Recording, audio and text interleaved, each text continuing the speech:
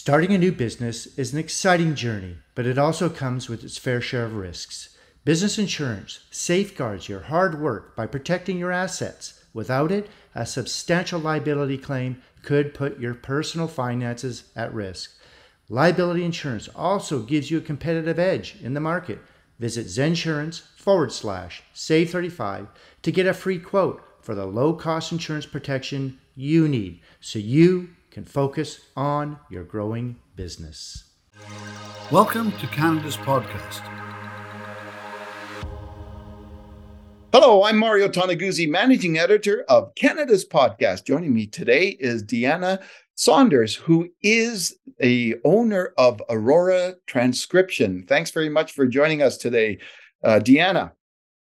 Hi, thanks so much for having me. I'm a big fan of the podcast. I really appreciate it. Well, thank you. Let's talk, first of all, about the company, Aurora, and just tell me a little bit about what you do. Absolutely. So I'm Deanna, like you said. I am the founder and CEO of Aurora Transcription. We are based out of Calgary, Alberta, but we provide transcript services to court reporters and court reporting agencies across all of North America.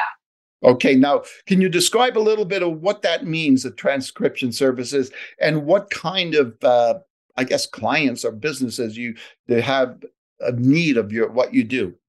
Absolutely. Whenever I say what I do, people get a good big question mark over their head. So I'm happy to answer those questions. So we work for the people that are in testimony in courtrooms or lawyers' offices across the nation giving testimony, and they're the ones that record it. They're often known as court reporters. So I'm on the back office staff of that, and I help specifically just with the legal transcript side. So typically me and my team will receive audio from courtrooms or lawyers' offices across the nation. We take that down into a certain format and make sure it gets to the client accurately and on time.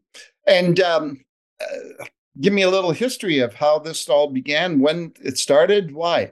For sure. So I actually started in this career in late 2017. I had an administrative job that I didn't really like a lot. I have very entrepreneurial spirit. Both of my parents are first generation immigrants from Italy. They're both entrepreneurs. So I always knew that's something I wanted to do, but I'm not much of a salesman, I guess you could say.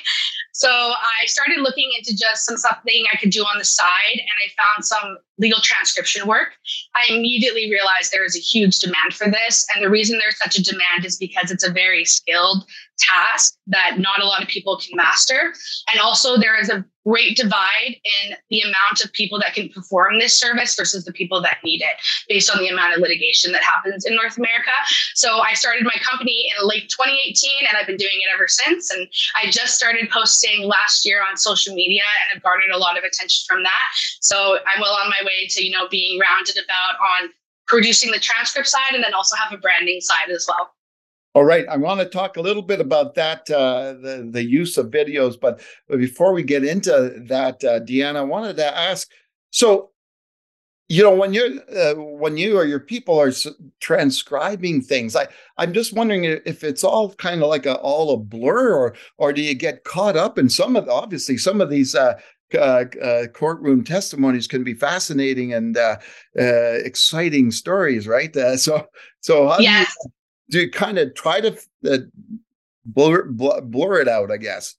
Well, a large aspect of it is you can blur out details, but the experiences and the emotions that you feel while listening to people on the stand, they stay with you a lot. And that's one reason that I love my job, is because you take something like a courtroom that's very animated and exciting and dramatic, and you put it on a piece of paper in black and white, following very calculated rules. So that's the part that I love about it, is it takes the kind of like beauty of the courtroom and makes it in a really readable, simple format that a lot of people can do. I've worked on everything from business disputes to insurance claims to medical malpractice to death penalty cases, literally anything you can think of. So there's definitely some that stick out in my mind. Where I've kind of, favored one side or the other in my mind, not in the transcript, of course. And constantly, even the trial I'm working on now, I'm constantly bouncing between the defendant and plaintiff, unsure of who I believe, right? So I kind of feel like a juror in some senses of the word, because I hear all the evidence and I make my own conclusions, whether anybody hears or cares about those at all. That's good. That's cool. And so tell me a little bit, about the branding part of what you do, and I understand you've started using short length videos. Uh, Maybe talk a little bit about that. What do you do in that regard? For sure. So I never really found much of a branding aspect to my company because this is a very inundated career. You don't have to do a lot of market acquisition to get very busy. So I had my website and all of that because I wanted my clients to be able to go there and see that I was a reputable company and all that. And then about a year ago, anytime I mention what I do to somebody, either I get two responses. One is, I don't care, that sounds super boring. And the other one is, wow, that's super interesting. I could do that. Or I have somebody that I know that could do that. So very quickly, I realized there's a huge demand for doing this kind of work that's very remote. It's very flexible, but also it's a very highly paid skill once you get good at it and pass through the learning curve. Yeah. So I partnered with somebody that actually taught me and really took me under her wing. She has a great course. I don't think I should be teaching legal transcription. I've only been at this 6 years. I really think it's important to learn from very skilled individuals, such as a court reporter like she is. So I realized, I should start talking about this. And necessarily if people don't come my way, at least they know about this industry. And very quickly, I just had a lot of following and a lot of attention because I'm kind of one of the only people on TikTok or Instagram Reels talking about this. And I can talk forever about how valuable short form content is, video content is. But it's been really amazing and eye-opening to see how much demand there is for people who kind of want to take control of their own futures and learn a new skill and provide for their families in that way. So tell me a little bit about the kind of topics, like what would you do in these videos?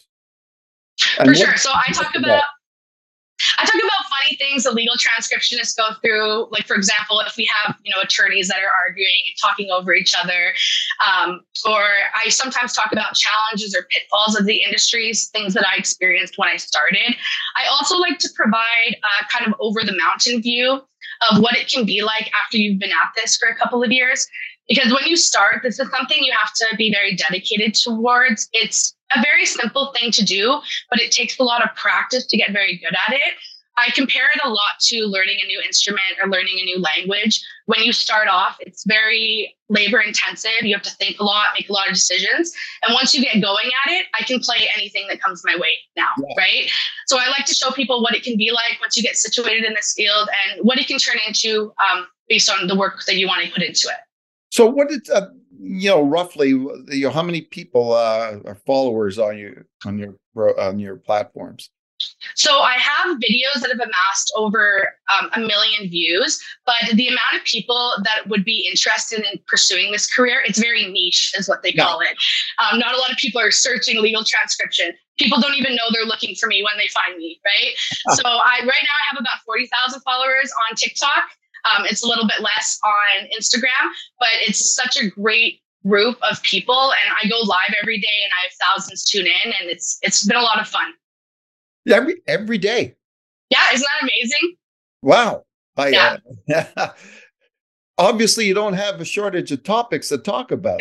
No, seriously. I feel like I could talk about it forever and ever. And I do. I have a whole TikTok page for it. So let me just ask you, obviously by diving into this area of video and social media, what's your advice to other entrepreneurs about this and the why, more importantly, the why they should be doing something like this? Number one, why short form video content is the most consumable form of marketing. We have people that are spending 10 to 15 hours a week watching short form video content. And it's also no surprise to anybody that our attention span is getting very short, right? So I don't think a lot of people even have the attention span to sit there and watch a whole 30-second commercial. So that means that more companies, really big companies that have these huge budgets for marketing, are going to short form content. So there's these whole industries that are opening up in there. So I really think that if you are new to something or you want to make a big impact, short form is where you need to go because there's not a lot of people doing it yet. We see a lot of it, but there's still not a lot of people that are doing it. And I think that's what made me really different is there's lots of legal transcription companies out there, but I am the only one doing short form content. And I could go into why I think that is, you know what I mean? But that kind of set me apart. There's nothing, special about me or different about me, but because I'm the only one, it gives me a leg up, right? Yeah. So why did you choose those two platforms? And not Facebook or not Twitter or not LinkedIn? For sure. I post on all of them. So I make content in TikTok and then I post in other ones. And the biggest reason for this is the algorithm. And I'm not an expert on this by any means, but I've seen the power of TikTok. I woke up one day, I had 1,700 followers the day before. I woke up on a Monday, I had amassed over 30,000 followers and like 4 million views on one of my videos. That cascaded down to the rest of my videos because of the way that TikTok is created. If somebody likes my video, it'll show them another one of my videos. If somebody visits my page, it's going to ask them to follow me. It's going to invite them to, visit the links in my bio and learn more about what I do. So it's more about on the when you're viewing it experience that I think makes it a lot of different in TikTok. And that's why like millions of people are flooding over to that app and leaving other apps like Facebook and Instagram. We still use them and I'm still on there for sure. I really think there's big potential in YouTube Shorts as well. But obviously as a business owner, I wear many hats. I also have a company to run. So I kind of have to choose what I'm doing, stick to that and be consistent. So let's talk a little bit about how to get started. Like, obviously, when you started doing this, it must have been a little overwhelming to look at all this and go, oh, man, what do I do? Right. How would you guide or what would you tell people who are saying, yeah, you know what, she's right. I've got to get onto TikTok and Instagram and do videos. Like, what would you tell them how to get started? For sure. Well, number one, be prepared that your first videos are going to suck. Probably your first 10 videos, 20 videos are going to suck. And that's because like anything, we have to learn how it works. You have to learn, the kind of film style you like, what works. You have to look at analytics. You might like a video, but then nobody else does, right? Yeah. So you have to really follow that stuff and be constantly be willing to adapt. But if you're just starting, if you've never been on TikTok, spend some time, scrolling through what catches your attention. What are you scrolling past? What kind of style do you like? For the first little bit, I just watched people that I liked their content and then tried to replicate it in my own way based on my own niche. And then once you start getting more advanced, you realize that it doesn't matter what everybody's doing. I've kind of found my own path. But that doesn't happen overnight. Like anything, it takes a little work. Yeah. So if you're scared or unfamiliar, just log into the apps, try creating some stuff. If it fails, you can always take it down. It's not a big deal. Running a new business can be stressful. The last thing you need is to worry about unexpected accidents or lawsuits. Don't overlook the importance of liability insurance. It's a critical investment in the success of your business. Protect yourself, your assets, and your reputation by securing the liability coverage you need. Take the first step in safeguarding your business. Today, go to zensurance.com/save35 for a free business insurance quote. Get the low-cost insurance protection you need from Canada's small business insurance experts. I was gonna say, like, if you got a boring personality or whatever, it's not going to work. Obviously, you, Deanna, you're very outgoing and very passionate about things, so it probably shows through in the videos, right? Does that help? I think that does help. We can also utilize, I believe that if you don't know how to do something, hire somebody that does it, that knows how to do it, right? Yeah.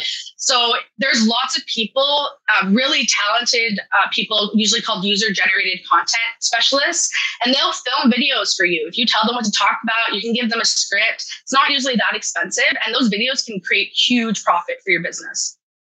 Excellent. Let's talk a little bit about your background. I'm curious, you said your parents were entrepreneurs. What did they do? So my dad is a mechanic. He's owned a shop locally in Calgary for well over 40 years. It was his father's company before that. Wow. And then my mother has been entrepreneurial in so many ways throughout my life. Number one, she started a jewelry company. That was my first experience into entrepreneurship. I helped her with invoicing. I did the credit card statements. I packaged and merchandised everything. And then my family did go on into financial services. It's a very prosperous industry that you don't need a lot of experience to get into it if you're willing to learn and kind of be underneath somebody. So I always thought that was going to be my fruition into entrepreneurship was through financial services. And then I found this and it spoke to my heart in so many ways I can't explain. So I take a lot of the elements that I've learned from my parents' business and apply it into this. But there's a lot of aspects with this being a digital business that my family or my the parents can't help me with. Yeah. That I have to kind of forage on my own and figure out my own way. So what did you learn from your parents that help you in building your business and doing what you do today? I think I learned from my parents that the typical 9 to 5 or working from somebody else is not going to get you anywhere, or it's not going to get you to the places you want to be. I've always been a very big dreamer. And so I knew that, clocking into somewhere wasn't what I wanted to do. But I also am the kind of person that I need to be very passionate about what I'm doing. I can't just talk about anything. It needs to be something that I'm really entrenched in. So I learned from my parents that you need to find something you're passionate about. And then you need to do as much as you can to help other people in that as well. Because when you help others, then you help yourself. And, when you look at, your journey as an entrepreneur, like what were some of the toughest challenges you faced? For sure. Of course, I was a 24-year-old when I started my business. Cash flow was not something that I had. So starting a business with absolutely no upfront money, that was hard, and I wouldn't trade it for anything. I know how to balance a budget like nobody else, but it definitely is something that I think would cause a lot of businesses to fail, and does cause a lot of businesses to fail in their first 5 years. Another thing is in this industry, accuracy is king. You can be, the nicest, most marketable person, but if black and white, you cannot do this skill well, it won't come to fruition for you. So every day I have to get up and really put my best foot forward, even if I didn't feel confident in it. And so learning to just push through that, what I call imposter syndrome, that little chip on your shoulder that's telling you that, oh, you're not the one for this. This is meant for somebody else. No, it is meant for you, right? It's just you have to get through those feelings of self-doubt. So those were kind of the toughest things I had to push through. And both of those are mostly due to myself, right? Like my own shortcomings. Yeah. You obviously enjoy being an entrepreneur. Absolutely. I wouldn't trade it for anything. Yeah. What are the things you don't enjoy about being it? I would have to say I don't enjoy sometimes, I'm laying in bed on a Friday night, hanging out, and my phone's going off because something's going wrong. That's not always fun. Especially when you're responsible for other people, people can drop the ball. Things don't go the way they're supposed to. This is very deadline-driven work. I have lawyers and court reporters that are waiting for my work. When I say I've never missed a deadline, I've never missed a deadline. So if that means, I need to stay up till 3 a.m. and work, that's what I have to do because it's my business. So of course, we get flexibility from this. I mean, I'm talking to you now. I'm not working, but there's some things that you have to put other life events aside that I know a lot of people my age, wouldn't do, and I'm willing to do.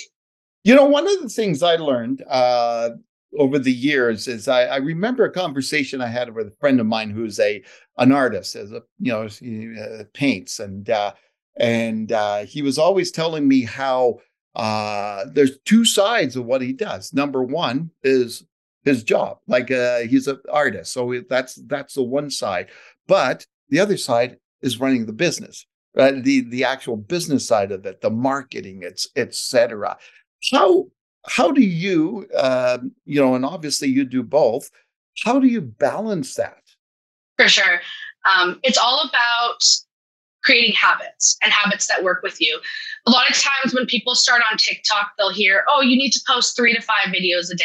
If that doesn't work with you, if you can't stick that into your schedule, it's not going to be habitual. Right. So I found, during the times at 8 to 9 in the morning, I had some free time, and it's kind of fun to create TikToks. So I would just, do that or work on marketing material. Or sometimes I'm sitting waiting for, a jury verdict to come in. I've been waiting for one for the last 2 days. So then I'll pull up, Canva and just create something, an infographic about what I do. Yeah. So it's all about, finding time in your day where you can add these things or joining them to another habit you already have.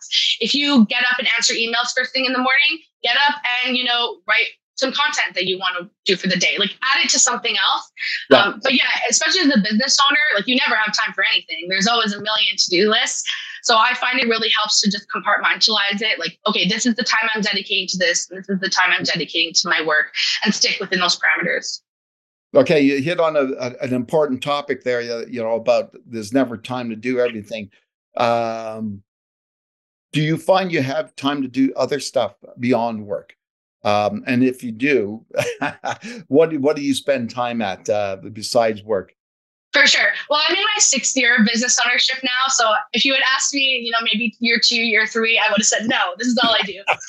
Yeah. But I've really, especially since 2020, just the pandemic and the world stopping, I think it caused a lot of people to kind of zoom out on their lives. And so I realized I was working far too much. And I learned about something called passion fatigue, which is when you are burning yourself out with something you love. So I love this, but I was still doing it too much. So I really started to prioritize time with my family. I got a German Shepherd. He keeps me out in nature. It's really important to not get sucked into your business world, because once you get to the point where you're celebrating it or benefiting from it, who are you going to share it with? Right. Yeah. So I really try to spend time with my family, and I'm newlywed, my husband, we have a trailer, we camp and that kind of stuff, and just enjoy Calgary and be present in my business, but also find time to shut it off. Yeah, you bet. One last thing just came into my mind. Where's the name of the company come from, Aurora? I love when people ask me that question, because I always want to have some, definitive answer, but it's literally my 2 cats' names placed together. That's all it is. What are the cats' names? My one cat is Arrow, like the chocolate bar, and then my other cat is Aurora, like Aurora Borealis. We're in Alberta, so everybody, talks about the mountains and Aurora Borealis.